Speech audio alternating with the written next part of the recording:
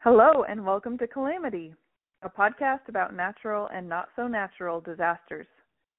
In each episode, we examine a catastrophic event from world history. We are your hosts, the Kuhlman Sisters. I'm Caitlin. And I'm Jillian. Normally, there'd be a third sister, Jema, but she decided to abscond to the Czech Republic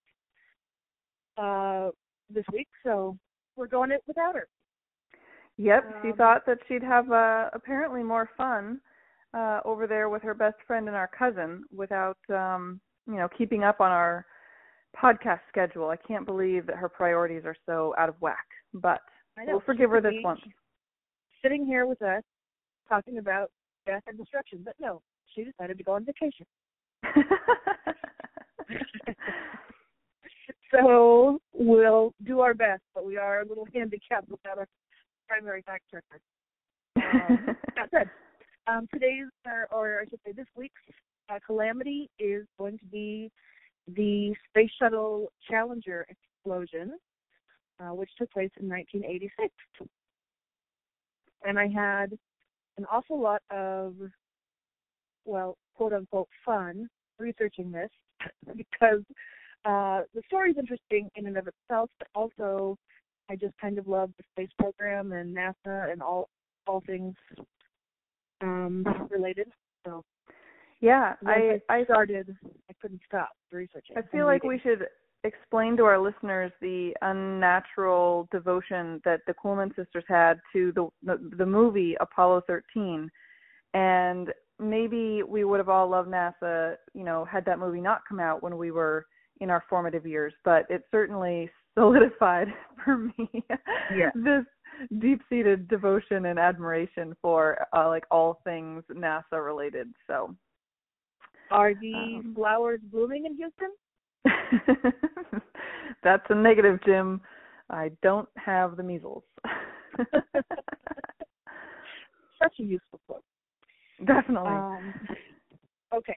Yes.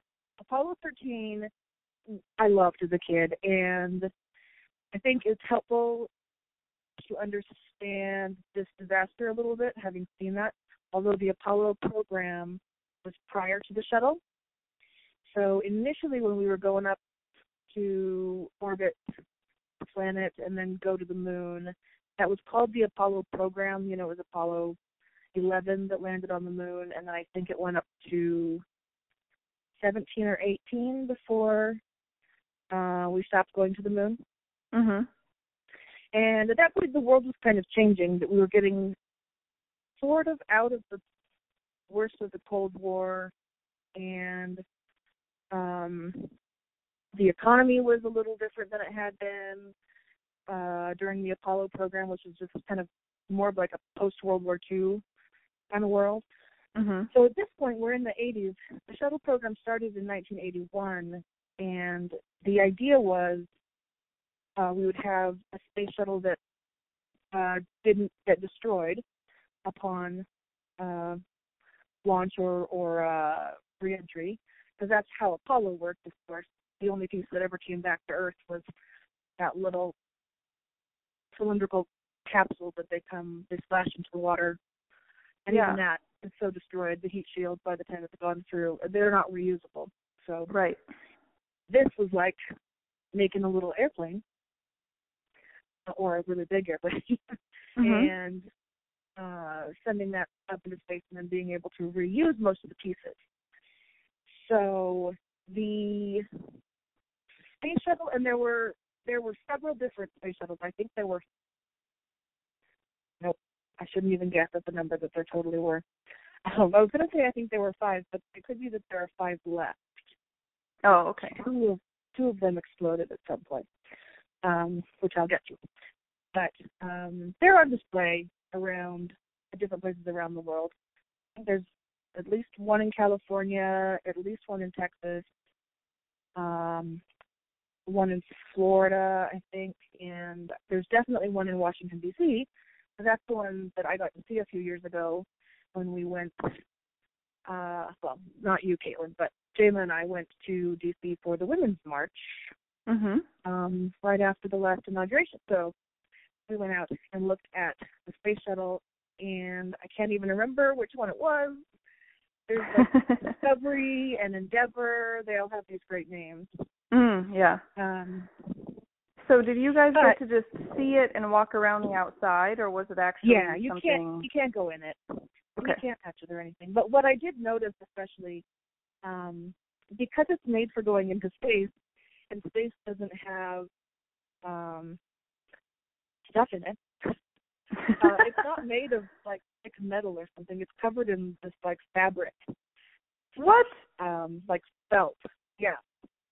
I mean, at the nose and the front of the wings where it had to re-enter and it would get really hot, it has a heat shield, which is metallic, some kind of metallic material. But the rest of it is out of, I mean, it looks together like a really poorly made quilt. And wow, I would not have guessed that.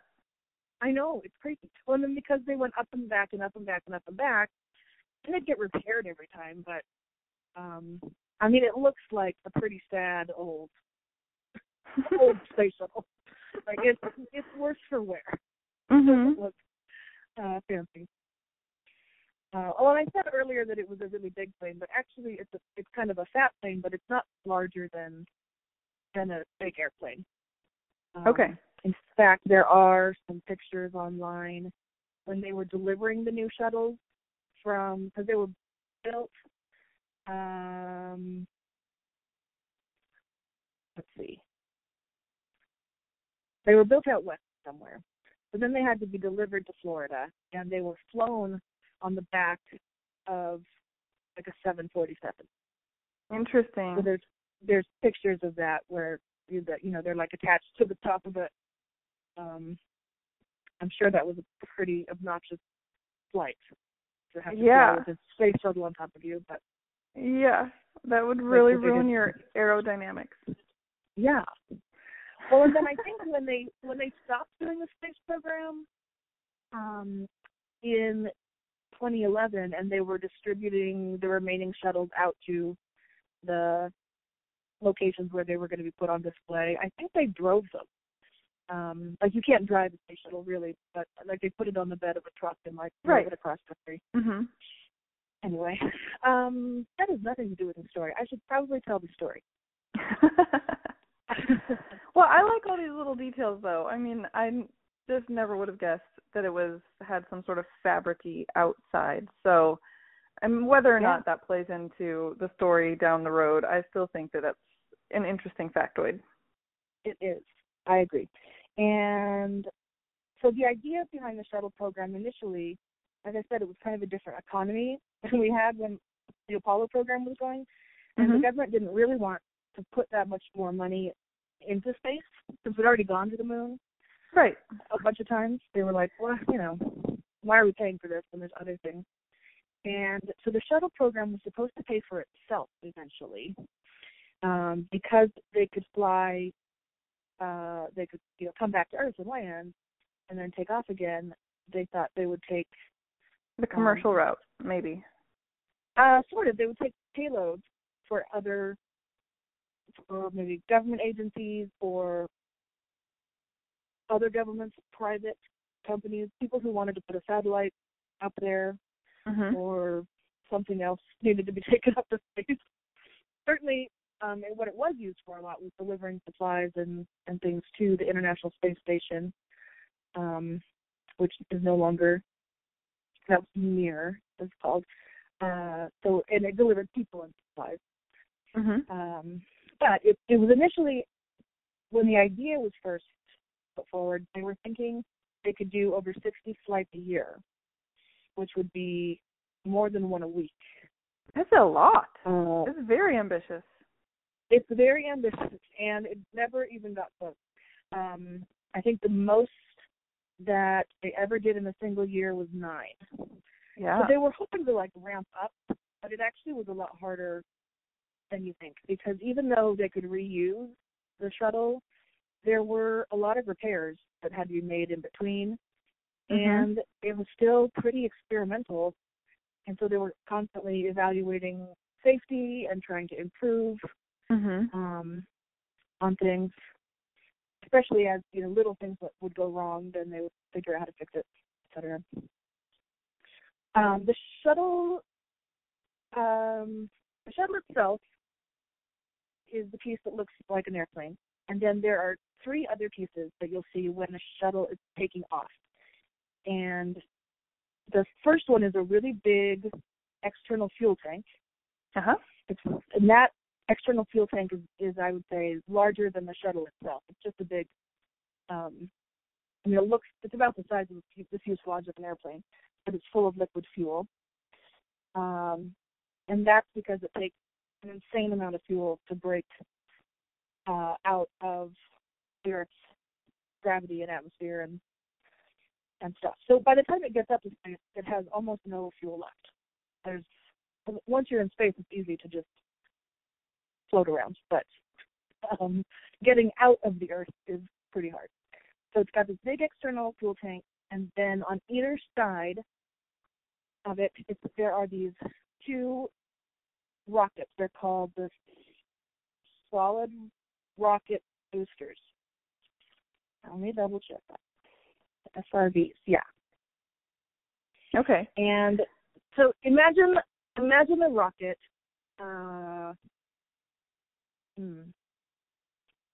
Like a long, narrow, pointy rocket. Well, are you imagining it? I actually am looking at a picture of the Challenger now. And I recommend listeners do as well. But I feel as though it's common enough in American culture, unless we have someone who's not in the American culture listening, or that pictures, iconic pictures of either this tragedy or just that time frame. The missions, the space missions that we were up to at that point. It's just a lot of pictures of that type of, kids' toys and everything like that. Yeah. But what I've not really questioned before was we've got this really big, I'm going to call it maybe brown, but you're probably going to call it red. I don't know, the fuel tank. Yeah. It's brownish what color? Red. What is it? Brownish red? Brownish red, yeah. So it actually doesn't do anything for combustion of the fuel. It actually must be connected to those 2 exterior smaller cylinders that are the rockets. Is that how it works? No, the solid rocket boosters are full of solid fuel. I don't know what solid fuel is. Me but neither. it is some kind of solid that can then burn. And then that one, as I said, it's full of liquid, and it's attached to the shuttle itself. So it's got some hoses or something that attaches it to the shuttle. And the 3 really big. Yeah, I know what you're talking about. At the bottom of the airplane looky thing. What are those called? They're like the rocket thing. They're exhaust. The thing the fire comes out of. Valves. Our father's going to be so disappointed when he hears this. Like he knows a lot about space. I know. So there you might see, if you're looking at the rear end of a space shuttle, that there are 5 of those, 3 big ones and 2 small ones. So the 3 big ones are what helps them get off the launch pad, and they burn the fuel that's in that big tank. Okay. And then once they get to a certain height, the boosters, those solid rocket boosters, have spent all their fuel, or most of their fuel, and they detach from the sides of the shuttle, and they fall back to Earth, and they are also reusable. So they've got a little beacon. They fall into the ocean. They have parachutes, so they slow down enough so they don't get damaged when they hit the water. They fall to the ocean, and then we go pick them up and use them again for the next one. Okay. Does that make sense? Yeah, it does. And I'm bringing up that piece because that's the piece that goes wrong. So we're going to be talking a lot about the solid rocket boosters. Okay. And then the external tank, once the shuttle gets to space, they just detach from it, and that just floats away. It's space junk. So that Dang piece it. is not reusable. I suppose it eventually maybe falls back to Earth and burns up in the atmosphere on its way down. I don't know. Mhm. But that piece is not reusable, but all the other pieces are. Okay. And the solid. Okay, so let me talk about this particular launch. So at this point, it's 1986. We're about 5 years into the shuttle program, and we've had, I want to say at this point, like over 50 successful flights. So it's been super successful as a program. Mhm. You know, we are, sending them up again, not 60 a year by any means. Right. By the time we shut the program down in 2011, we've done well over 120. I don't know the exact number, but so the Challenger is going to go up this time, and it wasn't, because there have been so many launches, it wasn't necessarily big news when a new shuttle was going to take off. But this one was, because it was the first time a civilian was going to get to go to space. And they had a contest, which That's teachers. so upsetting. Yeah, I know. People, I know, man, there was a contest involved. Yeah, Okay. and it was to find a teacher who would go, and she would teach us a couple lessons from space, Oh. and the entire country, and probably some other nations as well, would watch. Yeah. So school children had been learning about space and preparing for this for a long time. And her name was Kristen McAuliffe, and by all means, or by all accounts, she was absolutely fantastic human being, fun and smart and lovable. Mhm. So she was on board. There were 6 other people. The commander was Dick Scobie. It wasn't his first flight or anything. He'd been up before. The pilot was Mike Smith. There were 3 mission specialists, Ronald McNair, Judith Resnick, and Ellison Onizuka. And there was a payload specialist named Gregory Jarvis. And Kristen McAuliffe, the teacher, she had also, when they were training her, they also trained her to be a payload specialist as well. So she was going as a teacher, but in addition to that, there were other things they needed her to do as part of the crew. So cool. Her and Gregory were the 2 payload specialists. Let's see. Here we are. Okay. It's supposed to launch on January 22nd. And again, the whole nation is paying attention because the schools are supposed to, it's being broadcast live, and all the schools are supposed to tune in on TV and watch. But there are delays, and so it becomes a big national story because of these delays, and because all these school children they keep trying to watch it, but it keeps getting delayed. So January 22nd, there were delays and I don't know the details about this, but delays in the previous mission. I think it was like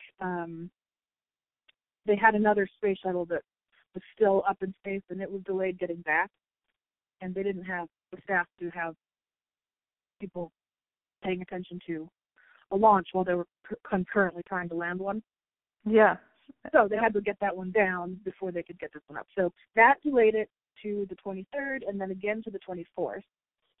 And then on the 24th, they determined they had to move it another day to the 25th, and that's because there was bad weather at the TAL. And the TAL is the Transatlantic Abort Landing, which I didn't even know this existed, but there are several different locations where we've got an extra runway, and this one we were going to use was in Dakar, Senegal. Maybe you've heard of it? I have. I've been there. Perhaps. So that was where it was supposed to land, but there was bad weather. Oh, and the idea is if something goes wrong during the launch, which is one of the most dangerous parts, probably Right. the most dangerous part, really, because you've got all that firepower attached to you. Yeah. I mean, getting back to Earth is also dangerous, but by then, you know, your issue is dealing with the heat of falling through the atmosphere. Mhm. You don't have any fuel left, Mhm. so it's not like you're going to explode. Whereas Mhm. this one, different things could happen, could go wrong, where they would need to abort the mission.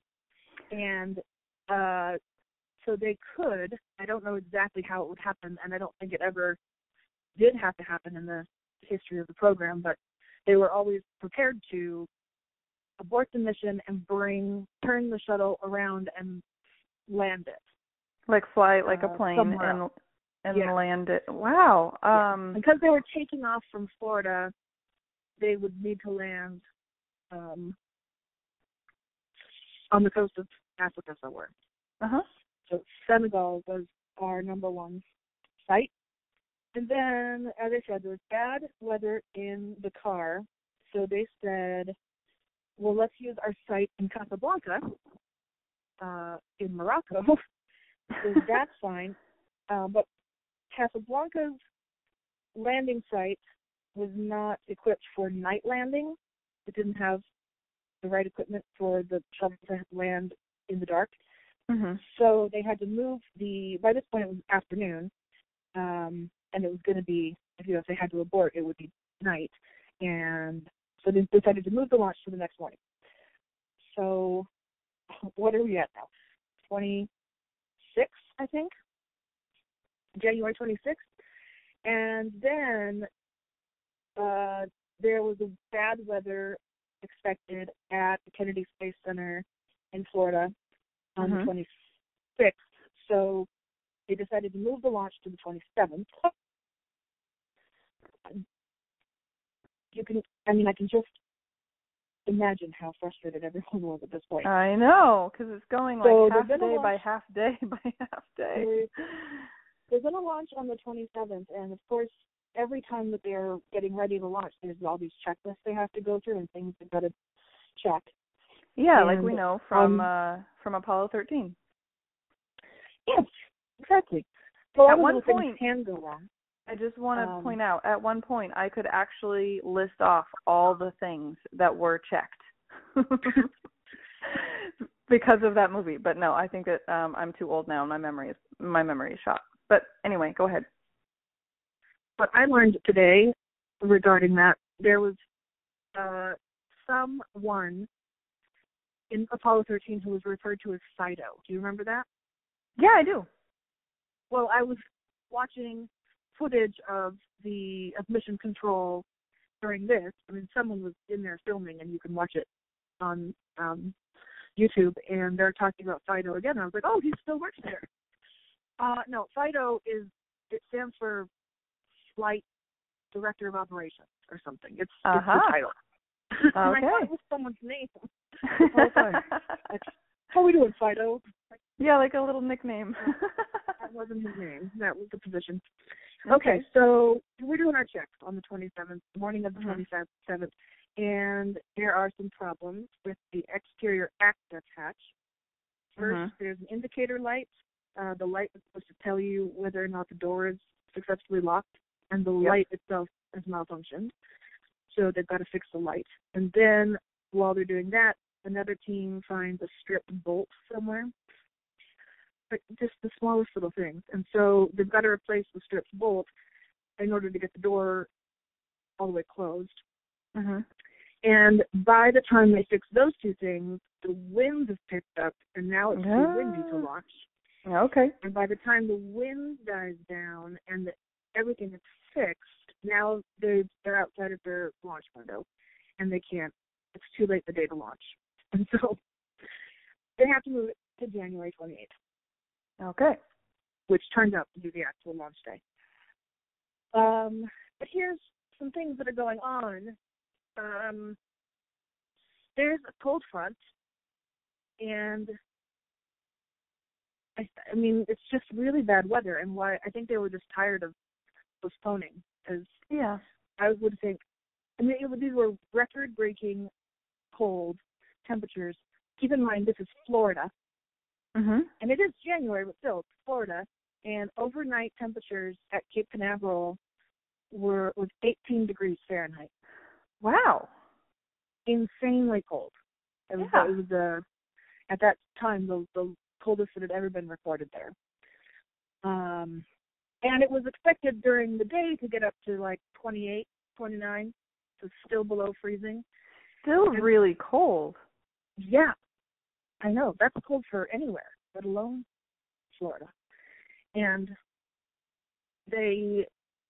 previously the coldest they had ever launched a space shuttle was 54 degrees. Wow, so this is quite a difference. But Big difference. Was that a concern then? I mean, Yes.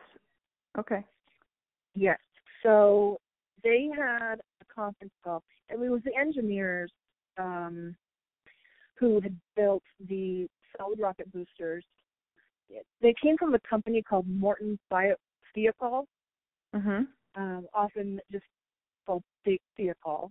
I can't quite remember how they pronounced it. They were like the subcontractor that NASA had farmed out that particular component to, and that company was based in Utah. But they had this conference call because they wanted to alert the NASA people that their engineers had concerns. The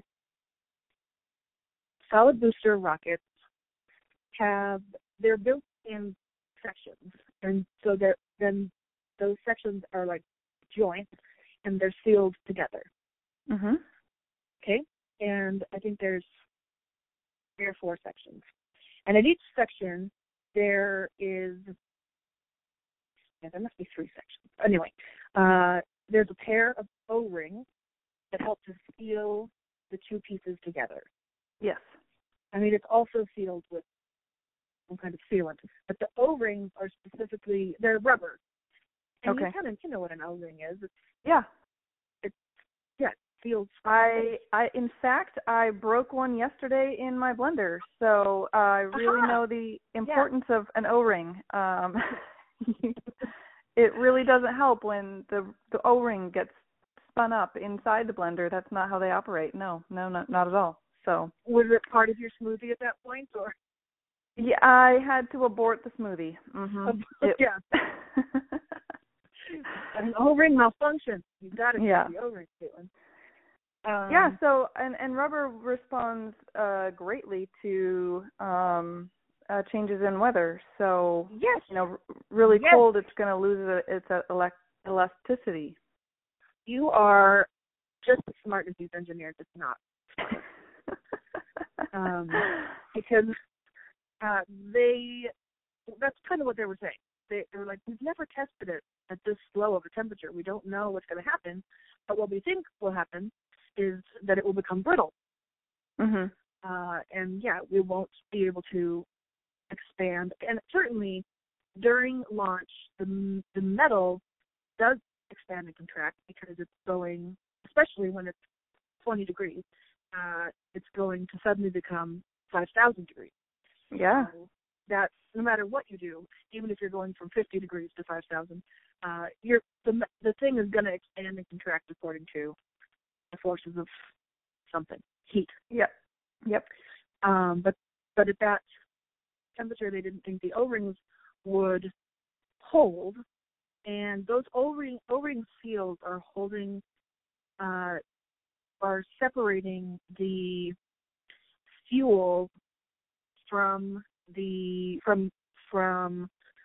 fuel, which is on fire at this point during the launch, would be, and then from the shuttle itself, which you don't want to catch on fire. Yep. Its little felt exterior to catch on fire. And previously, they'd already realized that the O-rings were kind of a problem, sort of regardless of temperature. They had figured out that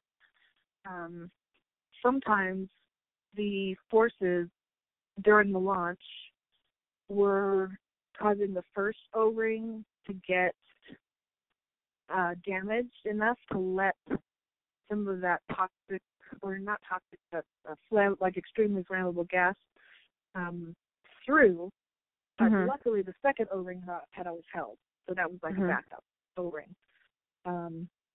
There had been a situation where the second O-ring had also gotten burnt pretty bad, but it had never actually gotten through. Which, if it had gotten through, everyone would have died. Which, spoiler alert, is what happens. So they already knew there was a problem with the O-ring, and really, they should have been trying to fix it already.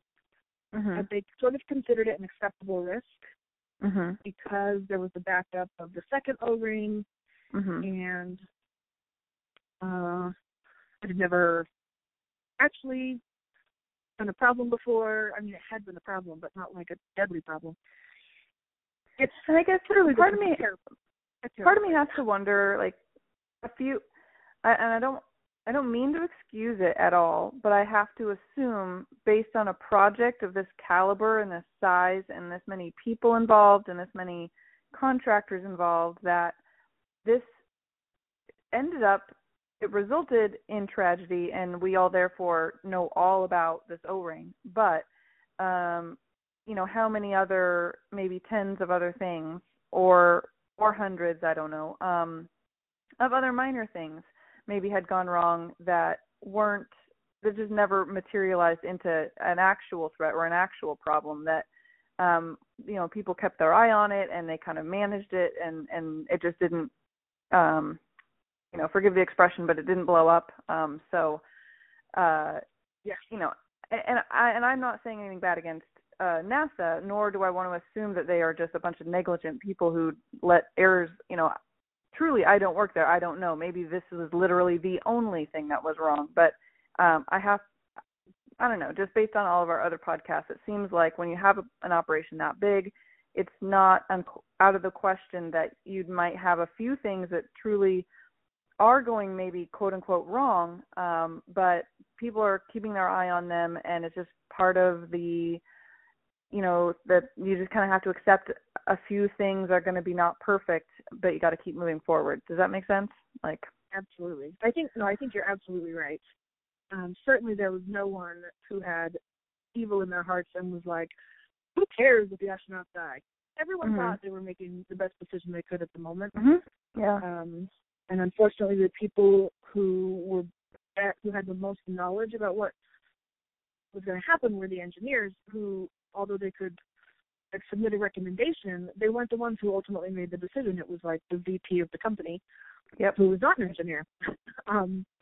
He was the one who had negotiated the contract and had needed to deliver the product, and so it wasn't fully understood just how dangerous it was. They did have a system for things breaking. So I think you're right that there were certain components could be iffy, and they would, but not every single thing would cause them to scrub a launch and say, okay, we can't launch until we fix this. And the ones that were really dangerous, they called criticality 1. So if you had a component that, if it broke, people would die, or ruin the mission or something, that was called criticality 1. You're not supposed to take off until that's fixed. And even if it has a backup system, if this breaks, people will probably be massively in danger. Because, sometimes it's like, well, the coffee maker broke. Well, we can still take off if the coffee maker broke. You know what I mean? I mean, probably the astronauts would agree to that, but it's not a criticality 1.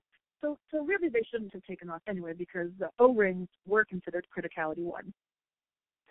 But they kind of let it go because previously only the first O-ring had failed, not the second one. So, I mean, it's still, nobody wanted to think about what could go wrong. Yep. Okay, and it had already been delayed, and there were students waiting to see, and I mean, there's a lot of pressure going on, and pressure from the media. I mean, the press was writing about this every day, and NASA didn't look good. They were, why can't you guys get this right? You've done this, we're giving you all this money from our tax dollars, and how come you can't even get this thing in the air? And just totally not understanding why they would need to back it up so many days when really only one of those delays was because the door wouldn't shut or the light didn't work or whatever.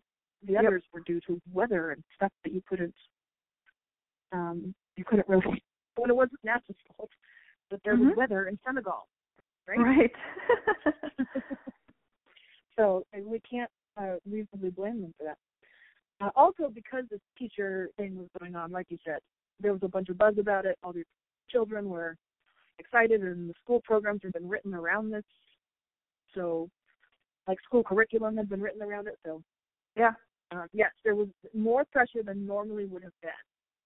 I think you're right. So it's one of those situations, like most if not all of our disasters, where there are multiple things that went wrong all at once. So it was pressure plus the absolutely unseasonably cold weather, plus the organizational culture of NASA, where the engineers weren't fully listened to, and the decisions were made by people who didn't have all the information, and that kind of thing. Probably other things too. Probably other things as well. Yes. So the night before the launch, there is this conference call between the NASA officials and the people at Morton Firefall who built the booster, the solid rocket boosters. And the engineers thought to be on that call because they were the ones who brought up the problem and tried to escalate it up the chain. Then they said, hey, you can't, the engineers were really clear, like, you can't attempt the launch. We don't know what will happen when it's 18 degrees, and these things have been sitting there overnight in this 18-degree weather. They're covered in ice, by the way. There's pictures of this thing before it launched, and there are these giant icicles hanging off everywhere. There was a team, NASA actually hired an ice team, which I don't think probably gets much work in Florida, but they hired an ice team, and they worked through the night to try and chip off the ice. But they didn't get it all off because it's a huge project. And there was a lot of worry that chunks of ice, because of course it's going to get really hot when it launches, and if chunks of ice could fall off and damage the heat shield or, the side of the shuttle, which is, like I said, pretty thin. Right. So that was a legitimate worry too. So they had this meeting, but here's the thing: NASA, I think they were fed up with the delays. Because NASA's response, these are the top guys at NASA. They said, when the engineers came to them and said it's too cold to launch, we've only tested the rocket boosters to 53 degrees Fahrenheit. And they came back, and this is a quote from one of the NASA guys. He says, "Well, Firefall, when the hell do you want me to launch? Next April?" So they had this totally negative response to these guys bringing up the safety concern. And then what NASA came back and said is, you guys haven't done enough research. You can't tell me whether or not it's safe to launch at low temperatures because you have never researched at low temperatures.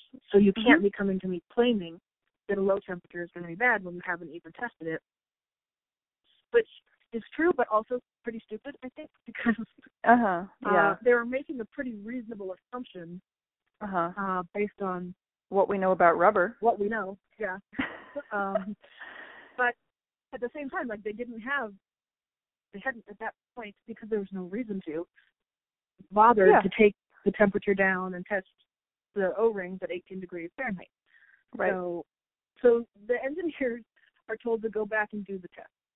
And so they do.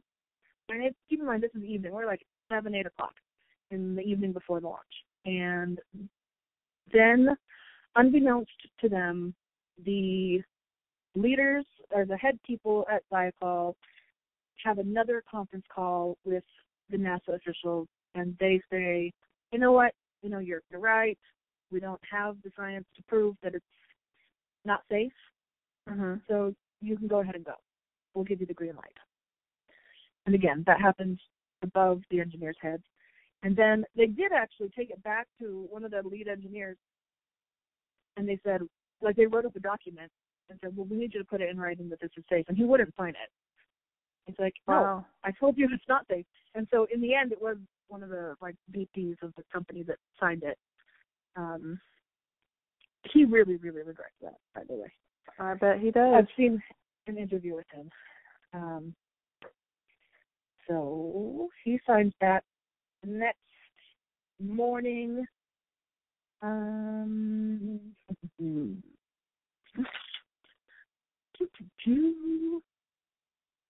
Okay, they're still delayed a little bit in the morning, again, because there's so much ice. But they decide to give it an extra hour. They were supposed to take off around 10:30, and instead they roll it back to 11:38. So they load up the shuttle. They've got crew in there, and it takes off. Now, the engineers thought that if it went wrong, it would explode on the launch pad. That's what they were expecting. In fact, there is a really kind of intense story. One of the main engineers, his name I totally have written down but not on the right page to be useful.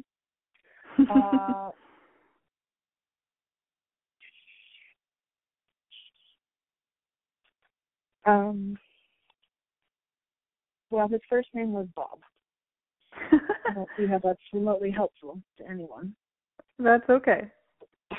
But he, like, laying in bed the night before, he told his wife, the Challenger's going to explode tomorrow, which is so sad. I mean, he had tried so hard to get people to listen, and it had gone ahead anyway, and he was confident that it would explode on the launch pad the next day. But there was nothing he could do to stop it from happening. It was a train in motion, and it wasn't going to stop. So yeah, he actually said that to his wife the night before. So it takes off at 11:38 a.m. and it clears the tower, which at that point everyone thinks, "Oh my God, the O-ring tells. It's amazing." They're kind of starting to celebrate, and it takes this shuttle a while to get to space.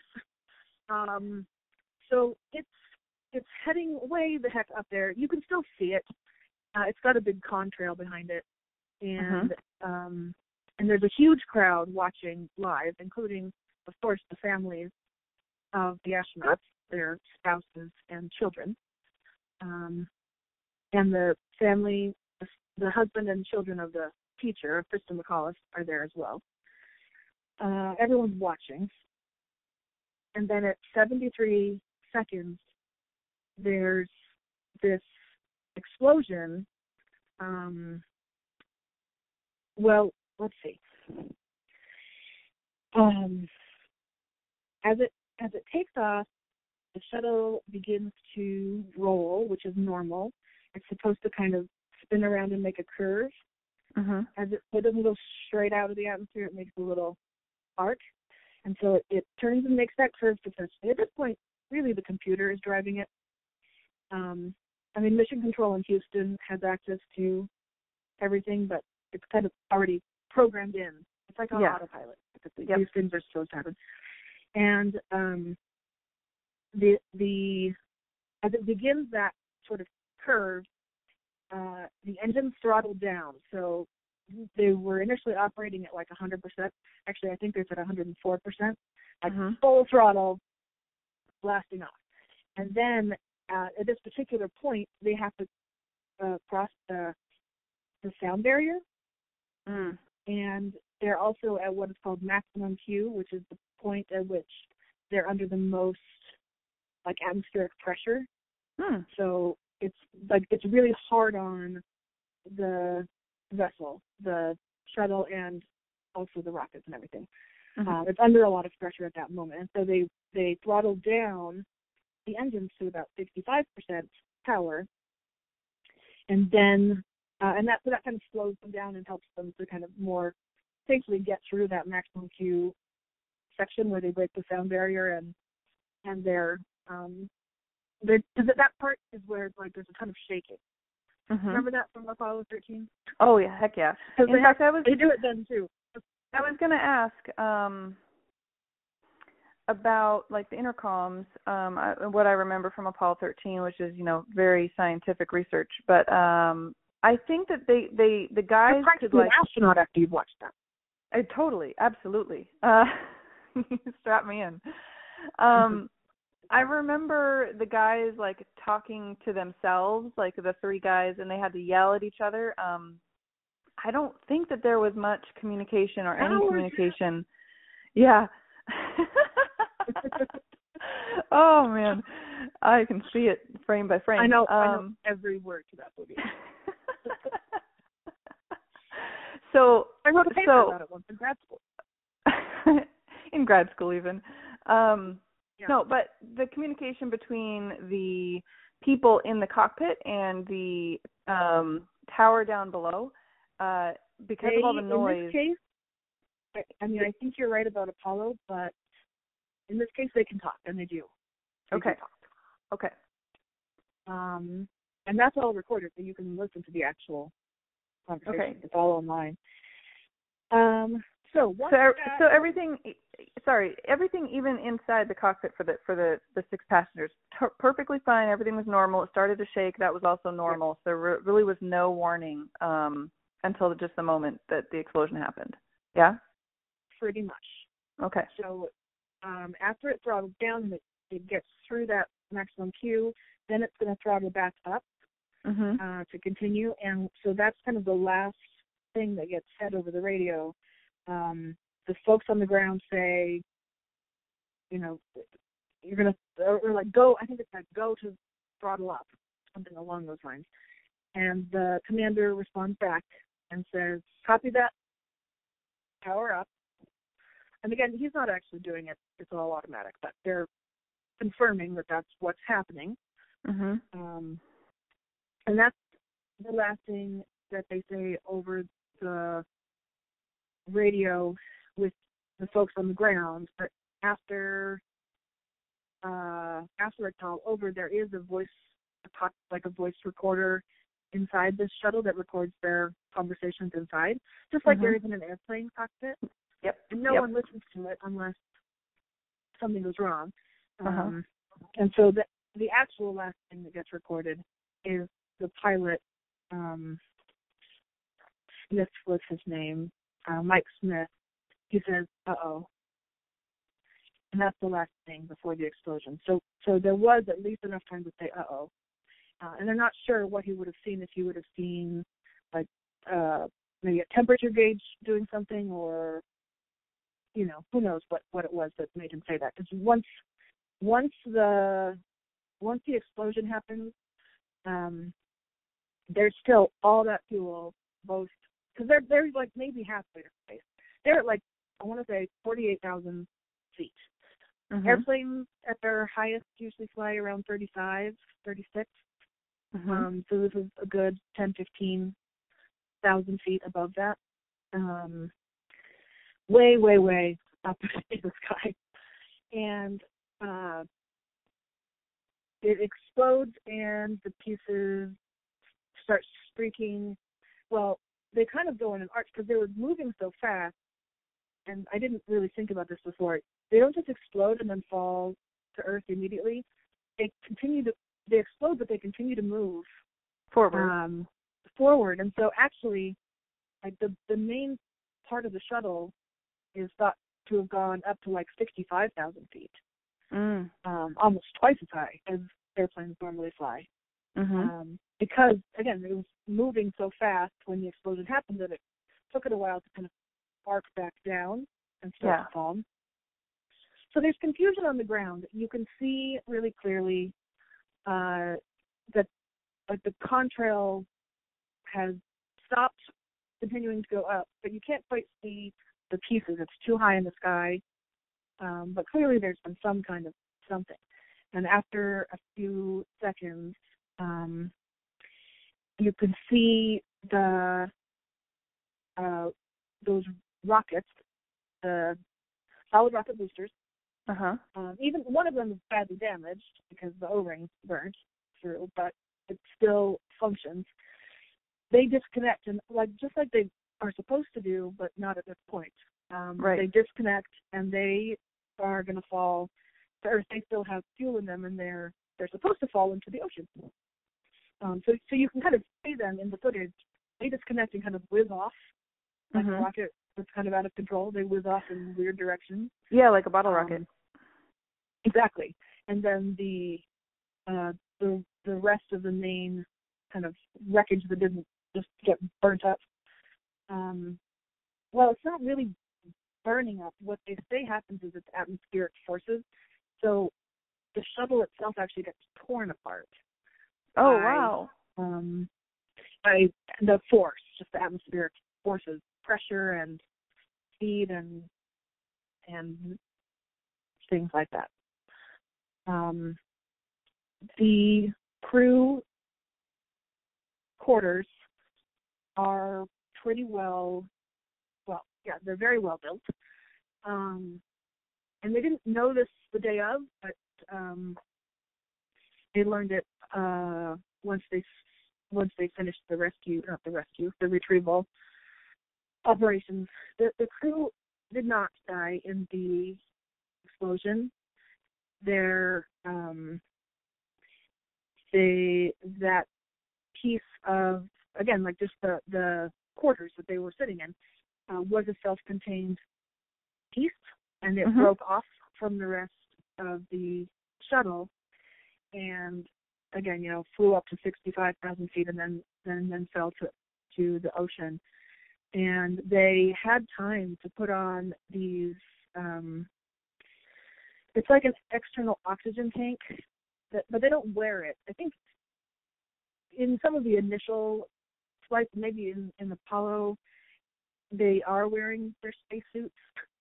At this point, they've done it so many times, and it's pressurized, so they don't need to wear all that gear. Yeah.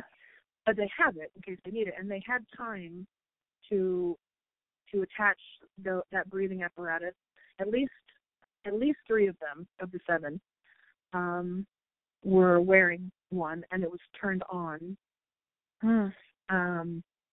And this is all things they can do from their seats. Obviously, they're not getting up and walking around. I know that's stupid, but they can reach it, and it's just over their heads. It's like, like what you would do when you're in the event of something going on in an airplane and something, is within arm's reach, and you put it over your head, and that type of thing? Yes. Okay. You do have to, in addition to just attaching it to yourself, you have to turn it on, and someone in the back row had to turn them on. So it's not clear if they were talking to each other or if they just did it automatically because they'd kind of been trained to do that in an emergency. But at least someone had their wits around about them enough to not just put on the thing, but then one of them, and I think it was a guy named Ellison, he would have then turned on the tanks for everyone. They're called PEEPs, I think, or PEEPs. PEEPs. It doesn't matter. It's an acronym, and I don't know what any of those letters stand for anyway.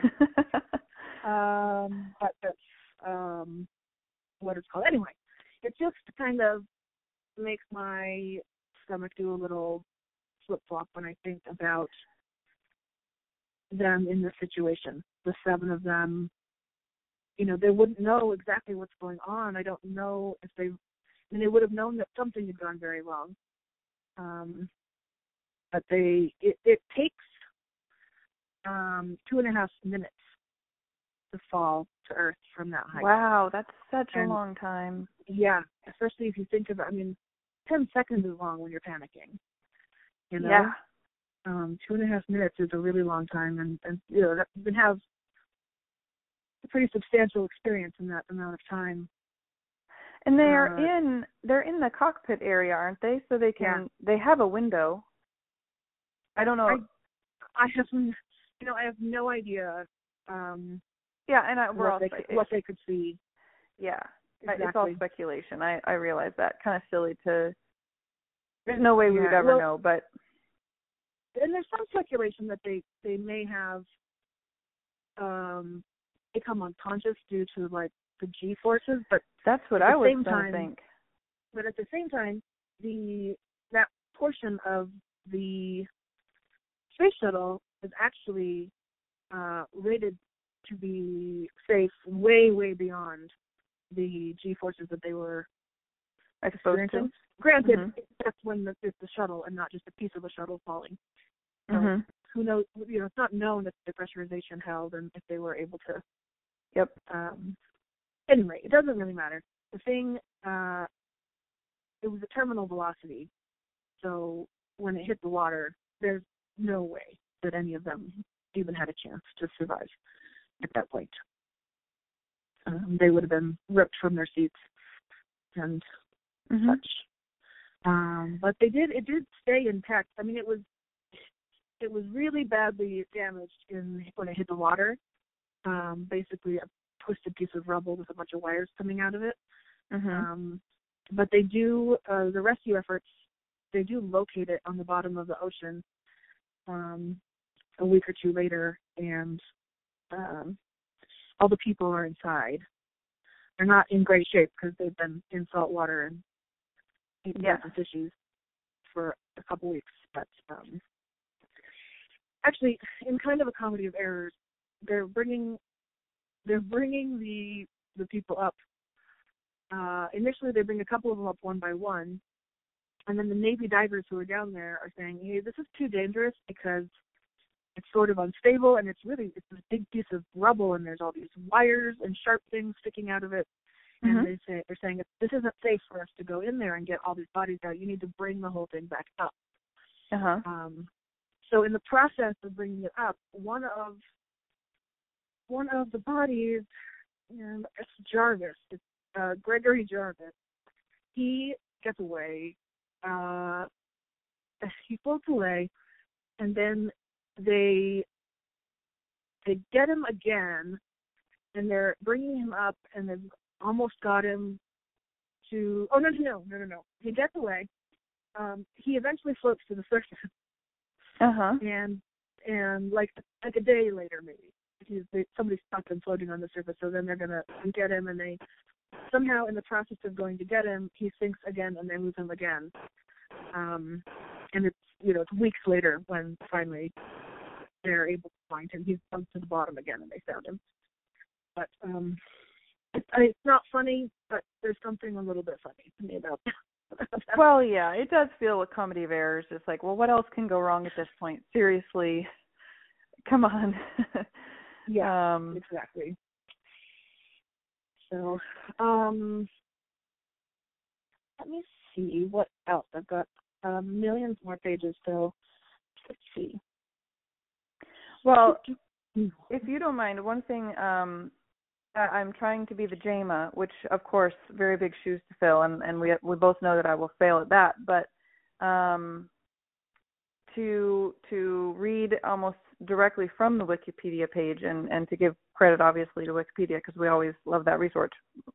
But one of the really amazing things I noticed was it says approximately 17% of the American population witnessed the launch on television broadcast because of a teacher, et cetera, and the media coverage was so extensive. And one study reported that 85% of Americans surveyed had heard the news within an hour of the accident. So the jump from 17% watching to 85% aware of it. It's just, in 1 hour's time. And, it being in 1986, we all know word spreads very quickly now. We're all much more connected to our smartphones, but at the time, smartphones weren't a thing, and the internet was around. But in any case, my point just being, it really rocked the nation, clearly. And, I think that it's amazing how fast that news traveled and how far. I think you're right. Yeah, that's crazy. And it's one of those situations where I think people will say, I remember where I was when I heard the news of the space shuttle Challenger kind of thing. That reminds me, I have a question, and it's probably one of those Caitlin questions you're going to hate because you probably, didn't research it because it's an oddball one. Go ahead. No, I can't help it. There's all these children all across America. They're all tuning in. They're all supposed to be watching and caring and preparing for this big event. And then someone dies. Not just someone, but 6 people die. 7, I'm sorry. Yeah, so 6 crewmen and 1 civilian. My question that had come to mind earlier was whether or not, in any of your research, had there been discussion of like school counseling? Were students traumatized, or were they really just fine? They're young. I mean, I don't know how involved, how connected or attached to these kids were, but in your research, was that ever even brought up? Like the fact that a lot of these students might be traumatized? It wasn't brought up. My guess is that in 1986, it just wasn't quite as supportive. No, I agree with that for sure. It was a little bit more of a just buck up kind of atmosphere around the time. But I think I've definitely read that the families of the astronauts who died, who were there at the launch and watched it in real time, they definitely were able to get counseling and some help. Yeah, but I don't know. As far as everyone else, I have no idea. It's a good question. I was too young. I don't know. I was alive, but not functioning at that point. So. Yes. Me neither. I was at 4, but still. Okay, so the pieces that were recovered, they are buried in a decommissioned missile silo at Cape Canaveral, except for a section of the fuselage which is on display at Kennedy Space Center Visitor Complex. You can see pictures of that online as well if you've never been there, and it's a piece that says Columbia, so it's kind of a heart-wrenching kind of thing. So that piece is on display, but everything else is buried in this missile silo, and very occasionally these days, but pieces still sometimes wash up on the coast. Really? They have for years after, and when that happens, they send a crew down to collect it, and then they put that in the missile silo. So I don't know why they decided to bury it in the missile silo. I don't know. Let's see. There was a big funeral, of course. Oh, that night was supposed to be the State of the Union. Ronald Reagan was president. Oh. But he postponed the State of the Union. But he did get up in front of the nation and give a speech that night about, how incredibly tragic it was, and I'll never forget them, etc.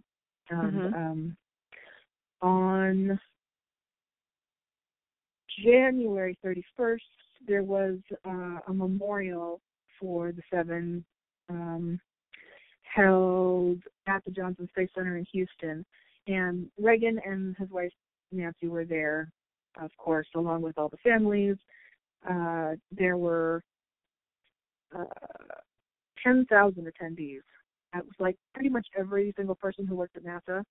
There were like 6,000 of them, plus 4,000 other people who just wanted to come.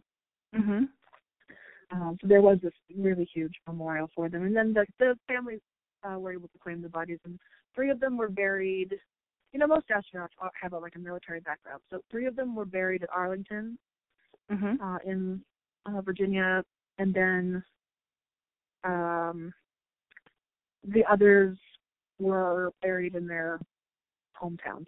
except for one of them. I don't remember which one, but one of them was cremated and his ashes scattered at sea. It was probably Jarvis, because he seemed to have a thing about floating around in the ocean. Not funny. I No, laughed, it's but not that's funny. not funny. Not funny. I just did a Google because I got confused. I wanted to clarify something.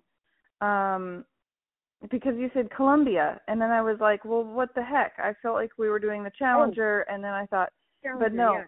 Yeah. So sorry, I just did want I say to, Columbia? That was a mistake. just once. And that's what, and I was like, I'm not paying good enough attention.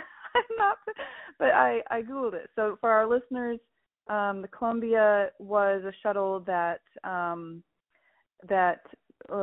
resulted in disaster, catastrophe in 2003. I'm gonna tell you that story too at the end of this when we're done. Oh, okay. It's a short story. Well, and I figured that's probably why you said Columbia. It was like, well, they're similar themes, and so clearly you probably did research on both. Yes. Well, and it's too short of a disaster for its own episode, and I just thought I'll tack it onto this one because it's also interesting and kind of related in a way. Let's see. But I wanted to say one other thing, something that I learned about that I hadn't previously known. There is a person known as the range safety officer, and what that person does, and it's a position, not a specific person, but what that person does, and does this at every launch to space, they're tasked with exploding any debris so that it doesn't hit the ground and injure people. I mean, it never would have occurred to me that we would have a position that does that. But they're specifically responsible for keeping people safe from things that are falling out of the sky after a disaster. So someone is shooting something up into the sky to is that what you're talking about? Yeah. Whoa. Yeah, there's one of the positions is a range safety officer, and so in this case it was a man. So when he saw this happening, because he was there, he was watching, and he had like his hand on the button, and when it went wrong, he had a button that allowed him to detonate a little explosion in the two solid rocket boosters that had kind of flown off, buzzing erratically off. It actually would have exploded the external fuel tank as well if it hadn't already exploded on its own. So those like basically deconstructed on their own up above the earth so that they wouldn't fall and hurt anyone or set anyone on fire or anything like that. I just didn't know that was a thing, and I just think it's clever to have someone. Interesting. And most of the time, you wouldn't do anything. The shuttle just goes like it's supposed to go. But right. In this case, you've got to constantly be ready just in case something goes wrong. Right. The range safety officer. Probably I'm the only person who finds that interesting. But okay, let's see. Some things that happened afterwards. There was a presidential commission. It's called the Rogers Commission because the chairman was named Rogers, and they looked into what had gone wrong. And the people on the commission, I think some of them were politicians, but there were also some astronauts because I know Sally Ride and Neil Armstrong were both on the commission. Oh. And so it was one of those things where they brought people who had been involved in this decision making to kind of stand and sit in front of the panel and answer questions in an attempt to determine where everything went wrong. And that was all recorded too. You can watch that if you want. It's pretty boring, except for a few exciting spots. But they basically determined it was largely human error, though no one was specifically, evil and at fault. But so they made changes to the O-ring.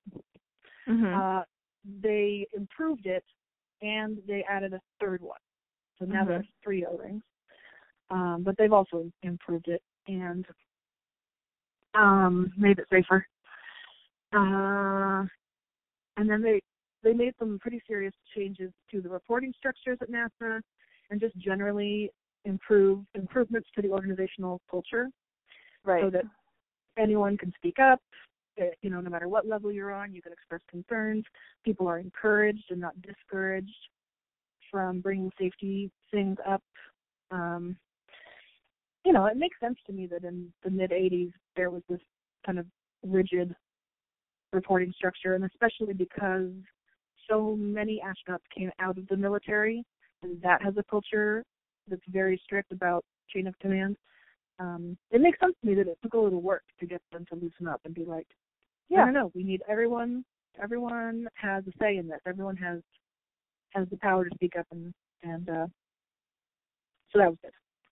Good changes came out of this disaster, of course. They didn't fly another shuttle for 2.5 years. I think initially they obviously they needed to make the changes, and the commission needed to finish its work and report on what went wrong, and the scientists and engineers had to go back in and make some changes, and et cetera. So then the Discovery the Space Shuttle Discovery launched on September 29th, 1988, and that was a perfect launch, and everything went great.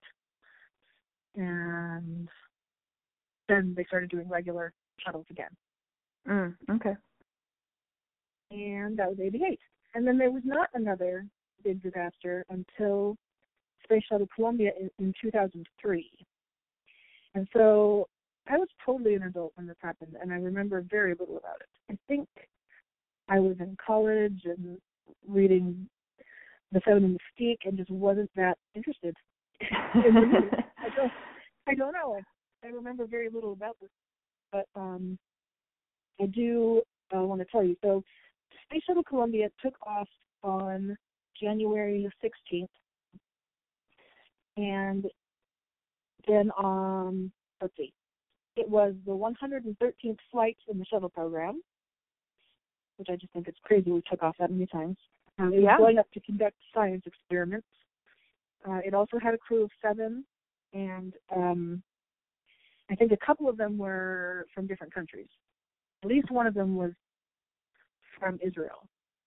Mm-hmm. But they were doing a bunch of science experiments, which I think the experiments were for different people all over the world. It was considered kind of a big international thing. Yeah. During the launch, a piece of foam insulation broke off from the shuttle's external fuel tank. So that big, brown piece had some foam insulation on it. It broke off, and it struck the left wing of the shuttle. And they saw that during the launch. You can see it with your bare eyes, especially if it's slowed down. And there's a lot of footage of that online that was later shown on the news.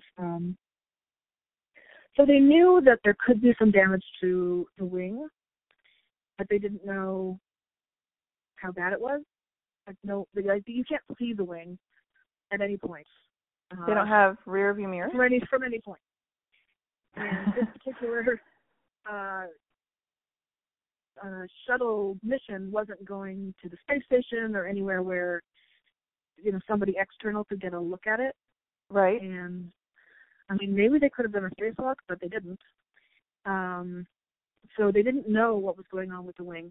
And it was later determined that actually the Department of Defense had offered to take one of their spy satellites, maneuver it on over, and take pictures.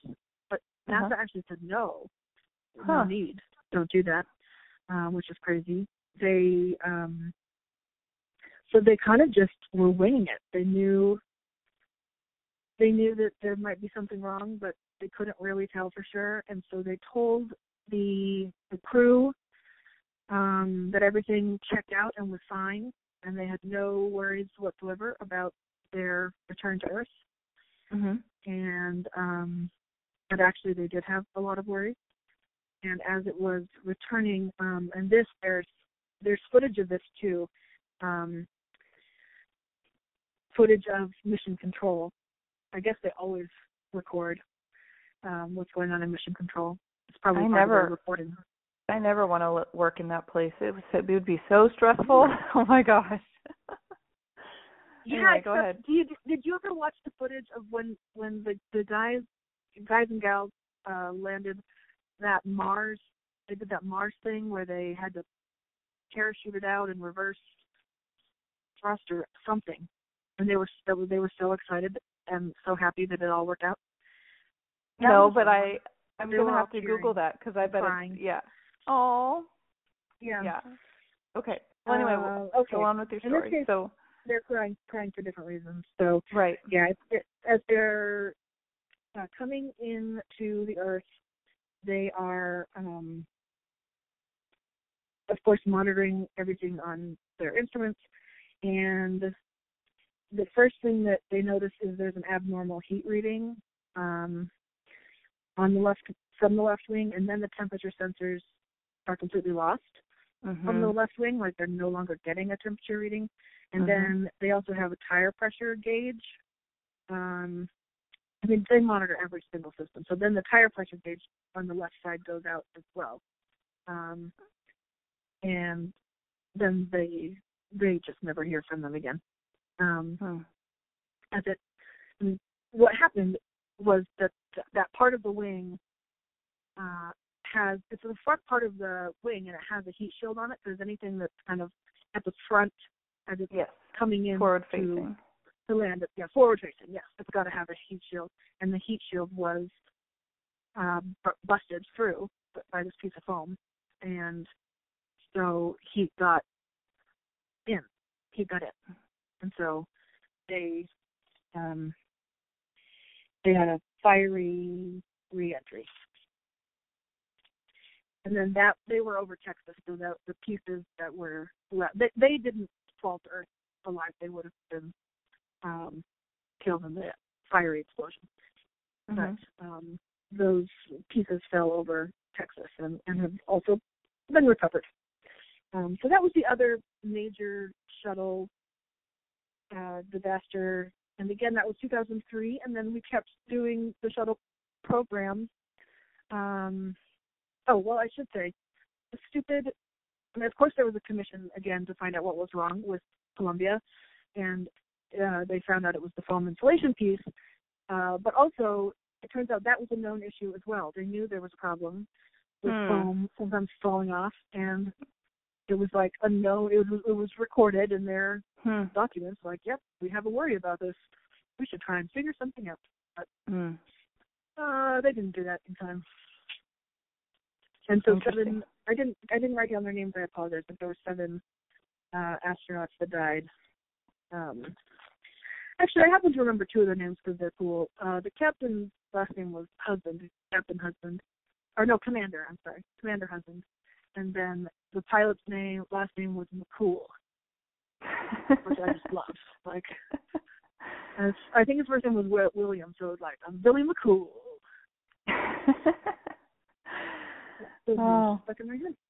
Okay. Right.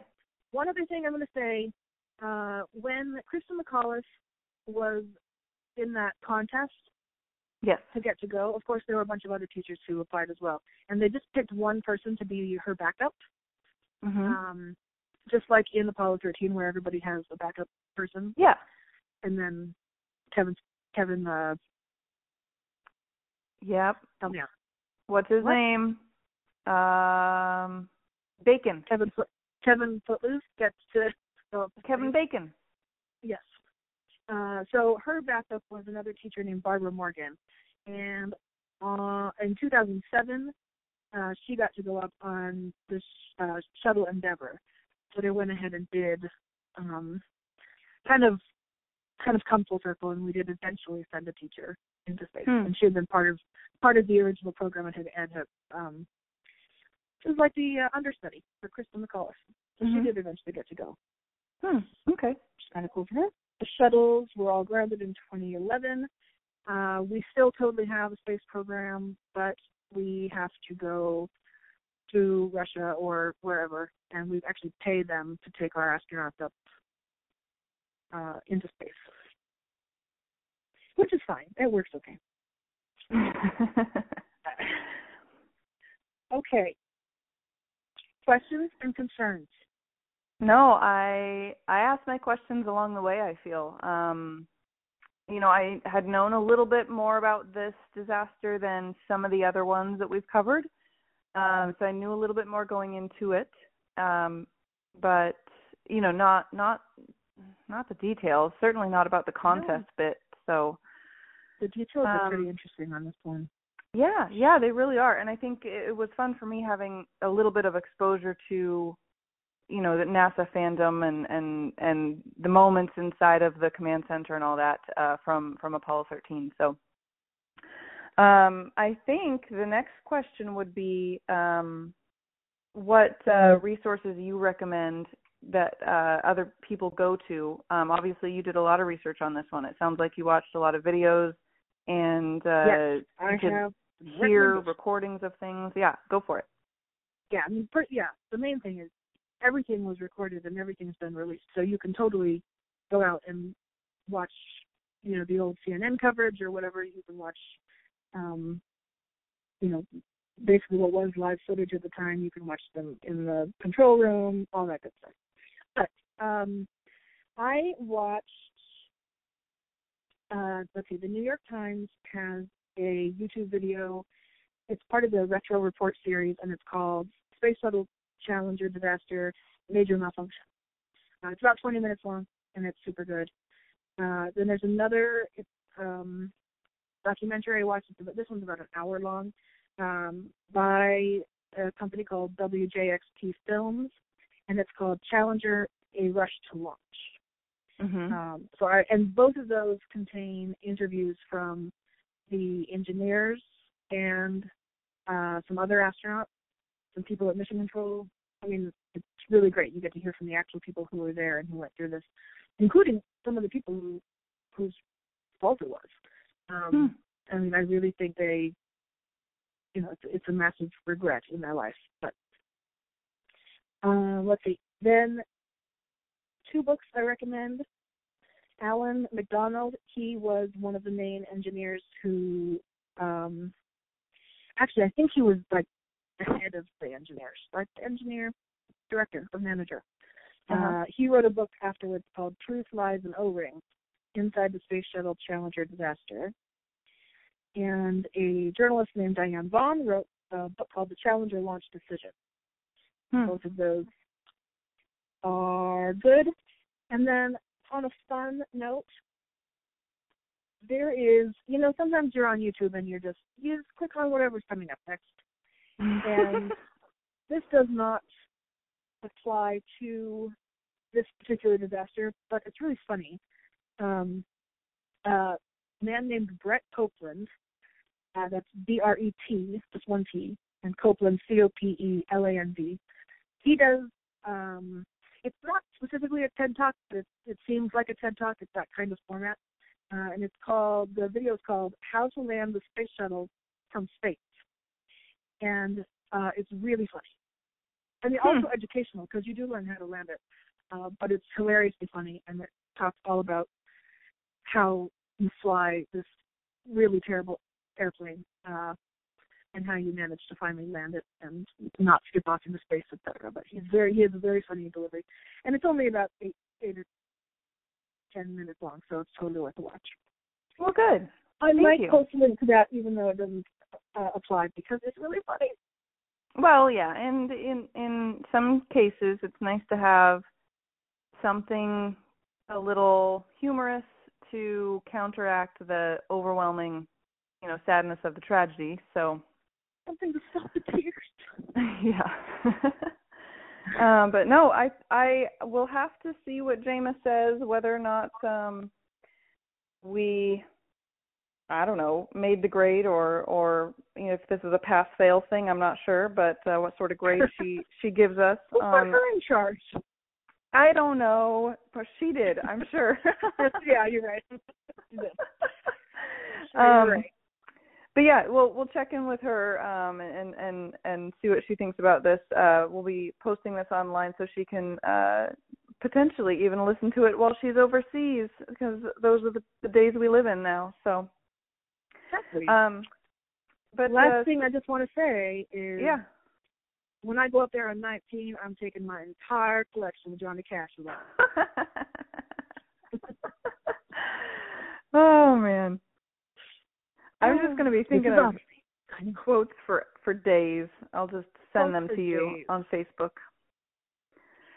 Yeah. All right. Well, speaking of social media and Facebook and bothering each other, I want to remind our followers you can find us on Facebook. We do have our own page there. We post the links to all of our, not only all of our episodes, but also some of the other links that we think you might like. For example, that YouTube video that Jillian found that's humorous. Maybe we'll post that one on there. You can also find us on Twitter. We've got an email address. It's calamitypodcast@yahoo.com. All of our information can be found on the website, though, and links as well to our social media sites. That website for us is www.calamitypodcast.com. And then last but not least, we also have a profile on Patreon. So if you want to look us up there and learn more about what we're up to, feel free to find us online. But until next time, we hope everybody stays safe. Yeah, stay safe, everybody.